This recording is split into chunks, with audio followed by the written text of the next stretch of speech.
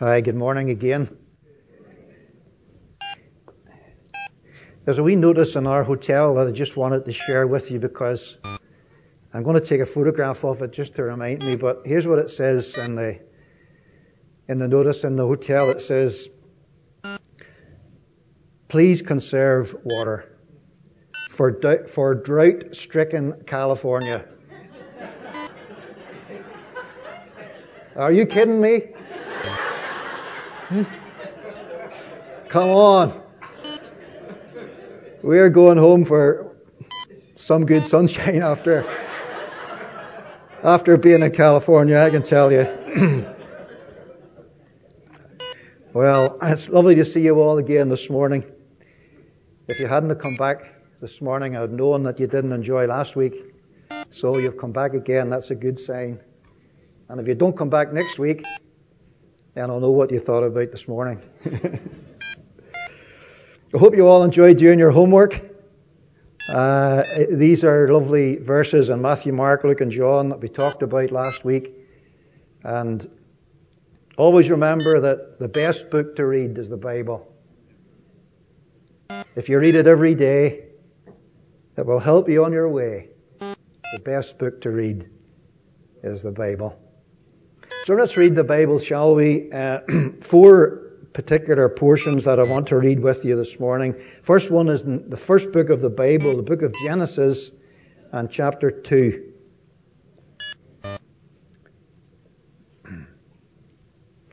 Genesis chapter 2.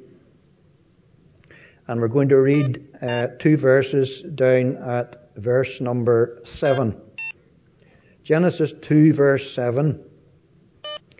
"And the Lord God planted a garden eastward in Eden, and there he put the man whom he had formed. And out of the ground made the Lord God to grow every tree that is pleasant to the sight and good for food, and the tree of life also in the midst of the garden, and the tree of the knowledge of good and evil." Now we're going to turn to the New Testament, to the Gospel by John, please. The Gospel by John in chapter 18. John chapter 18 and reading at verse 1.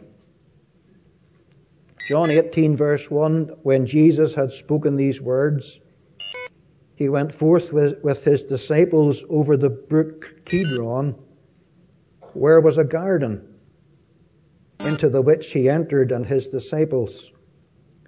And Judas also, which betrayed him, knew the place, for Jesus ofttimes resorted thither with his disciples." Now the very next chapter, John, and chapter 19, and down at verse number 41. Maybe we'll start at 39, verse number 39, just to get the connection. "And there also came Nicodemus, which at the first came to Jesus by night, and brought a mixture of myrrh and aloes about 100 pound weight. Then took they the body of Jesus, and wound it in linen clothes with the spices, as the manner of the Jews is to bury. Now in the place where he was crucified, there was a garden, and in the garden a new sepulchre, wherein was never man yet laid. There laid they Jesus, therefore, because of the Jews' preparation day, for the sepulchre was nigh at hand." Now lastly, in the book of Revelation, please, the last book in your Bible, the book of Revelation, chapter 2.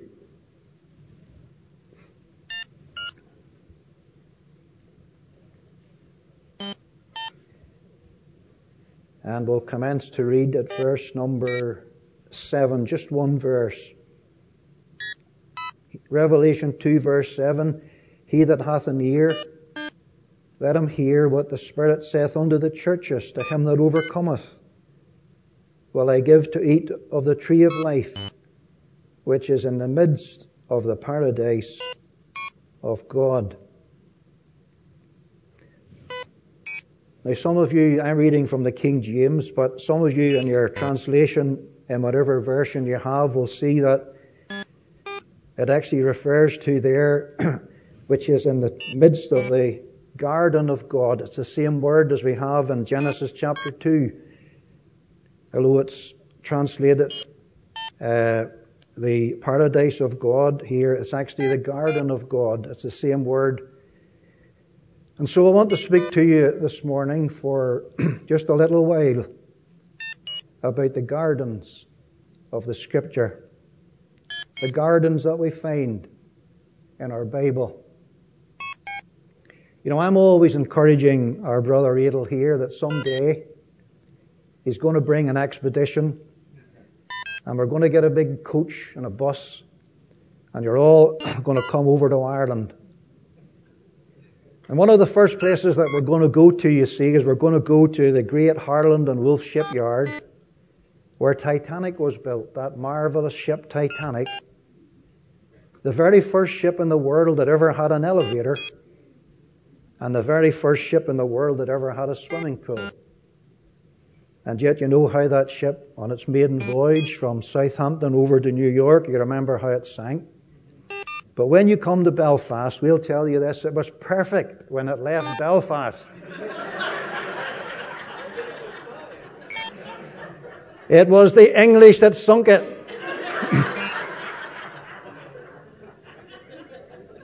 So that's our first day. And then the second day we're going to go up to the north coast to the beautiful Giant's Causeway. These hexagonal stones formed by volcanic activity, and the beauty up there of the splendor of that place. But the thing that amazes me is that, you know, some people are completely captivated by these stones and their order and their shape and so on. And other people seem to miss the beauty of it, and, you know, they don't seem to really catch the beauty of it at all, and they're quite disappointed, and so there's a very different response to the Giant's Causeway. But the third day we're going to go to Mount Stewart.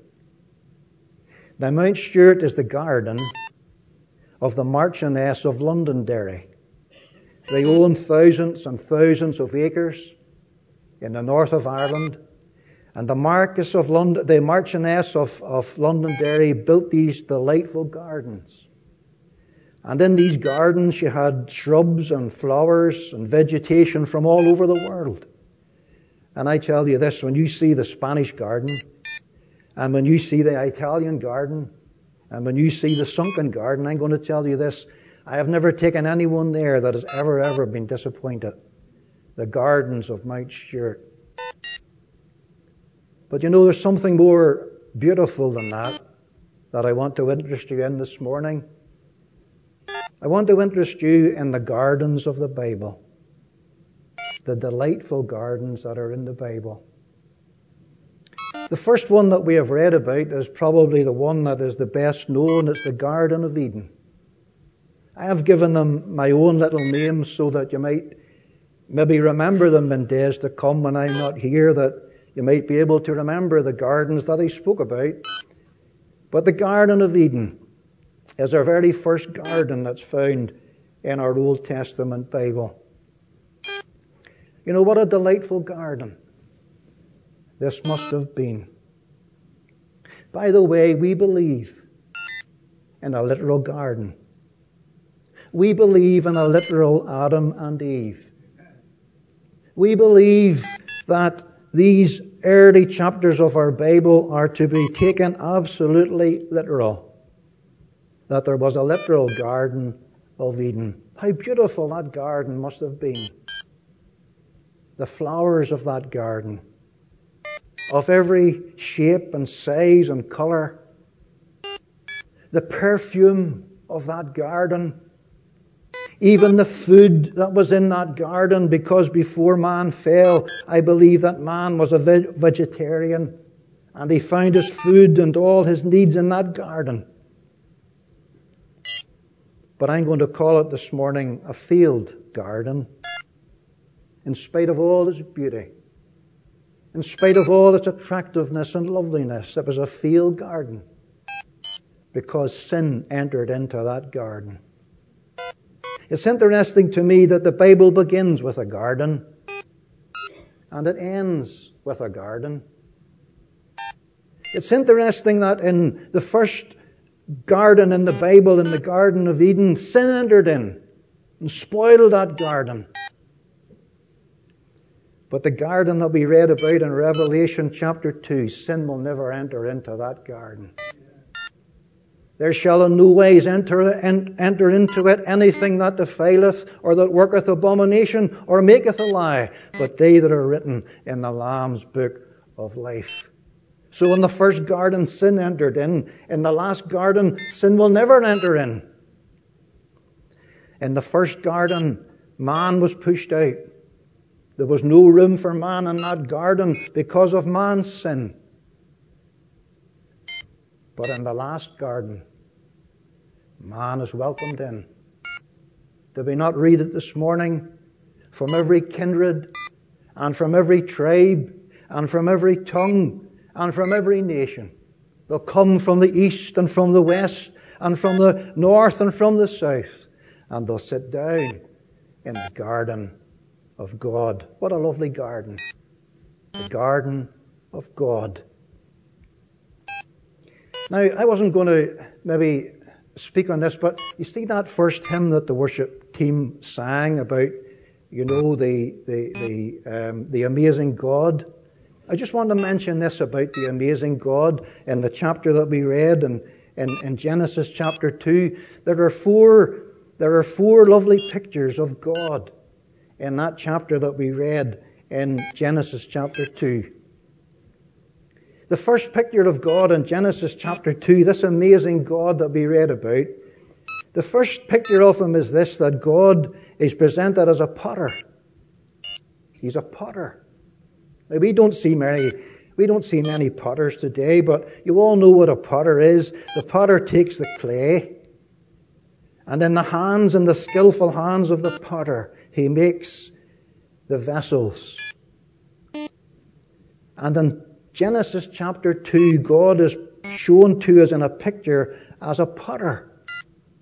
And he takes of the dust of the ground, and he takes of the clay of the ground, and he begins to shape the man. And God works and produces a man as a potter. And I want to tell you this, folks, as I thought about this week, God working as a potter, taking the clay and making the man, the first man, Adam. You know, do you often feel insignificant? Do you often feel unimportant? Do you often feel maybe there's not much to me or not much to life? I want to tell you today, you're God's masterpiece. You are God's masterpiece, created by the potter's own hand.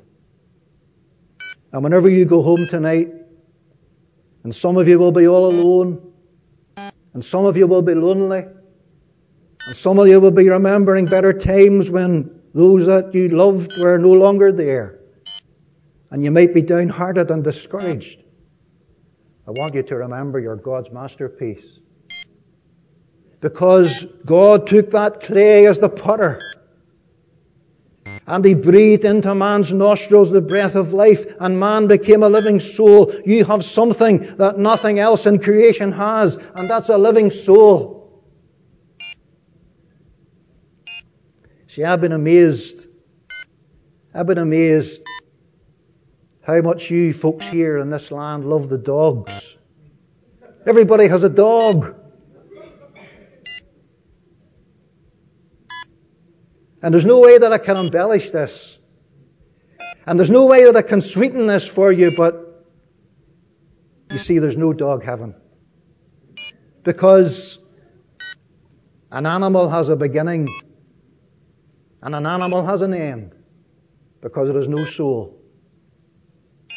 But God's masterpiece, you and I, we had a beginning, but we'll never have an end into eternity. And so God takes the clay and he works as a potter. And then he puts Adam to sleep. This amazing God. He puts Adam to sleep, and he takes from his side a rib, and he closes up the flesh thereof. What is he here? He's no longer the potter. What is he? He's the physician. He's the great physician. The first operation ever in the world, he takes from Adam's side the rib and closes up the flesh again. You know what I believe? I believe there wasn't even a scar. Even after that was all done, I don't believe you'd have seen a scar. Such was the skill of the great physician in the garden. You know, I love this physician. Never charged a fee. Did you ever get a doctor that never charged a fee? Did you ever get a doctor that never lost a case? No patient ever beat him. No disease ever overcame him. He was the great physician. And he carries out that operation in the garden as the great physician. But then what does he do with that rib? God as the builder. What does he do now? He builds the woman. He builds the woman with the rib that he has taken.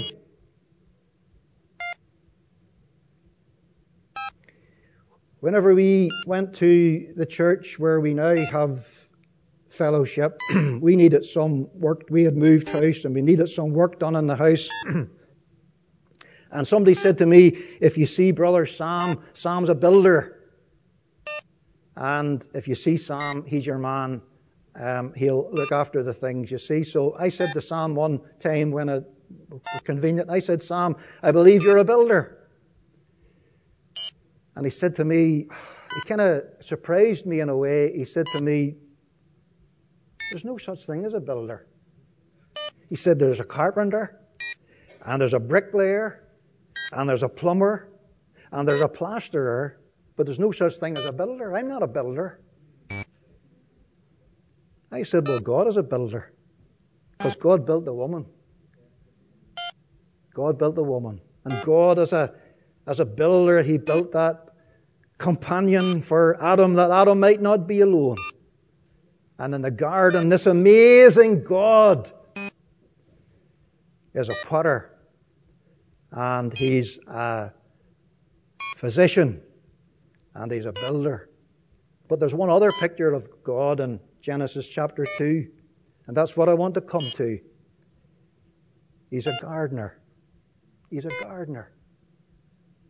The Lord God planted a garden eastward in Eden. What a delightful garden. And yet God's purposes were set aside because of man's sin, because of man's disobedience, because of man's transgressions. God's purpose for that garden was set aside. And these are four lovely pictures of God in the garden. The Garden of Eden, the garden that I'm going to call a field garden. When we come to John chapter 18, that's what we usually call the Garden of Gethsemane. You remember that they left the upper room and they went out singing those lovely psalms. And the Lord Jesus, on the way to the cross,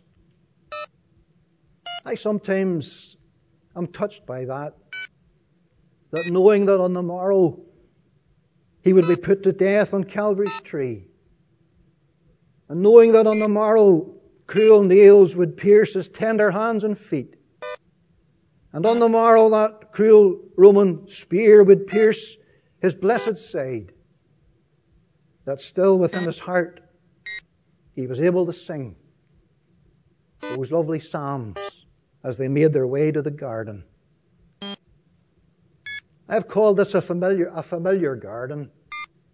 The reason why I've called it familiar is because, as we read together, it says Judas knew the place, for they oft times resorted thither. It was a place that they were familiar with, that they knew that they were often familiar with. And they enter into the garden. But I was going to call it a forsaken garden, a forgotten garden. And the reason why that I was going to call it a forgotten garden, do you sing this hymn? I don't know if you do. We sing it oft times at home on Sunday morning. We meet to remember the Lord. It goes like this: Can I forget? Can I forget Gethsemane? Can I forget thine agony? Can I forget thy love to me? Lead me to Calvary. Is it possible, dear brethren and sisters, that when we come to remember the Lord, and when we take the bread in memory of His blessed body, and take the cup in memory of His precious blood that was shed, that we were so precious to us this morning, can it be that we forget Gethsemane? Can we forget thine agony? Some of the language that we find in the Bible about that familiar garden or that forgotten garden is beyond our explanation this morning. Being in an agony. It's the only time in the Bible you find that word. I heard a man one time saying every Christian has his own Gethsemane. It's not right. Gethsemane was unique. Gethsemane was exclusively the bitterness of soul of Christ as He anticipated the cross upon the morrow. The Scottish poet, he penned these words: Garden of gloom, appalling, wherein is sore amaze, earthward in anguish falling, earthward the Saviour prays. Prays in exceeding sorrow, prays on the ground bowed low, facing the dark tomorrow, full of unfathomed woe. Agony. The Bible says His sweat was, as it were, great drops of blood falling down to the ground. And that doesn't mean, dear friends, that He sweat blood. It just means that His sweat was so profuse that it was like blood falling down to the ground as He thought of that dark tomorrow facing unfathomed woe, the Garden of Gethsemane. A familiar garden, perhaps a forgotten garden. But the third garden that we read about was in John chapter 19. And in the place where He was crucified, there was a garden. And in the garden, a new sepulchre.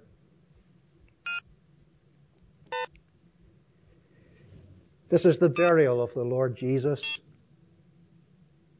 The burial of Him who died for you and me on Calvary's cross. I love to think of those two men burying the most precious thing on earth,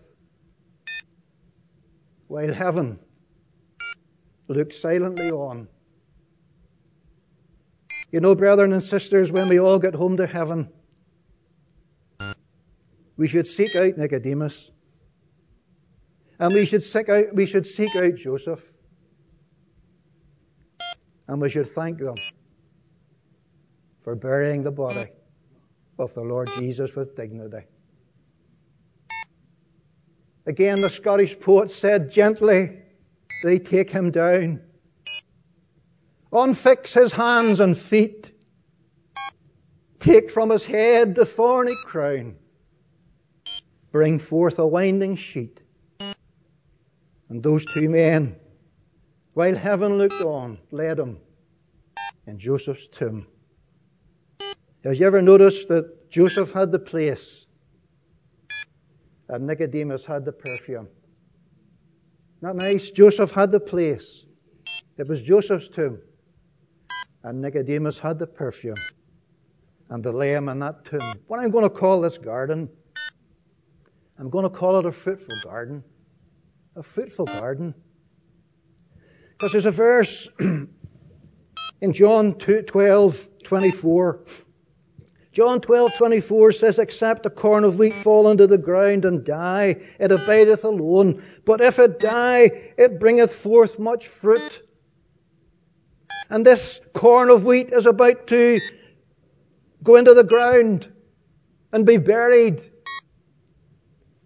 But listen, it's not going to stay there. You know, there's a hymn, do you sing it here? Vainly they watch his bed, Jesus my Saviour. Vainly they seal the dead, Jesus my Lord. And up from the grave he arose. We believe not only in the resurrection of Christ, we believe in the bodily resurrection of our Lord Jesus Christ. And there are men that rap your doors and go around your streets and homes, and they call themselves Jehovah's Witnesses.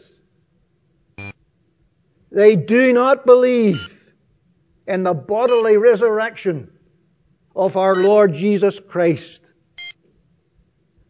Old Judge Russell, one of their founders, he wrote in one of his early books about the body of the Lord Jesus.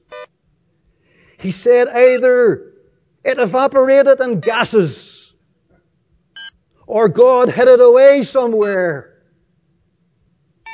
We don't believe that. We believe what the Bible says.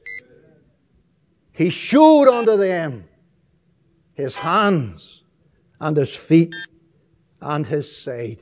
A fruitful garden. Because he's the first fruits of them that sleep. And because he arose, all the dead shall rise again to everlasting life, those that have put their faith in Christ. The righteous unto life eternal. What a day that will be. What a day he rose again. The spices couldn't hold him. The swaddling bands couldn't hold him. The seal couldn't hold him. The stone couldn't hold him. The soldiers couldn't hold him. Even old Satan couldn't hold him. Hallelujah, Christ arose. A fruitful garden. But I want to finish with the final garden. The garden of God. The garden of God. You know, sometimes heaven is described as a city. It's a city four square. You know, there's an old hymn we sing at home. It says that there's a land of fadeless day. Lies a city four square. It shall never pass away. For there is no night there, and God shall wipe away all tears. There's no death, no fear or fears. And the Lamb is all the light of the city four square. Sometimes heaven's described as a city. And sometimes it's described as a house. A house not made with hands. But I think this is one of the most delightful descriptions of heaven. That heaven is God's garden. It's God's garden. Now listen, folks, I want to touch a wee tender note in an audience like this. Each of us, from the speaker right down to the back of the hall, we've all got loved ones in that garden. There are dear ones in the garden whose dear form we often miss. Will we meet them in the glory? Will we meet them in the bliss? There are loved ones that are gone. We miss their faces. We miss their counsel. We miss their love. But we're thankful they're in the garden of God. And I want you to all to be encouraged, dear brethren and sisters, today that one of these days, the clouds shall burst. Glorious moment when the Lord shall come and call from the world his own. And all who are redeemed will be forever in the garden of God, the final garden. We had a dear brother in our fellowship. His name was Joe. He had what we call a bad ticker. You call it a ticker? Ticker here. He had a bad ticker. And one day, dear brother Joe, he took out the lawnmower to cut the grass. And he was a long time coming in. And his dear wife went out to see where he was. And there was Joe lying in the garden. Gone. And you know, I saw some of the family later on, and I tried to sympathize. It's very difficult, cases like that, where death is so sudden. But I said, console yourself in this. Joe went from Joe's garden right into the garden of God. What a prospect, dear brethren, dear sisters, dear brother, dear sister. What a prospect today that we're heading to the garden of God. Is there somebody here not ready? Is there somebody here going to miss it all? When we are singing in the garden of God to this amazing God, is there somebody here that's never committed their life to Him and never bowed in view of Calvary and confessed their sins and accepted Jesus Christ as their Savior and Lord? Don't miss the garden. Don't miss salvation. Don't miss the only thing in life that's worth going in for. We would love you all to be with us in the garden of God. May the Lord bless His word to all our hearts. We'll just commit ourselves to the Lord in prayer. Father, we do give thanks for these simple, but yet we trust soft and sweet meditations upon Thy word. We give thanks for these gardens, how precious they are to us. We remember that first garden where men fell and sin entered in. But oh, we bless Thee for the second garden, the last garden, into which all mankind shall enter in, all who have been redeemed. And the price of that was the death of Christ upon the cross.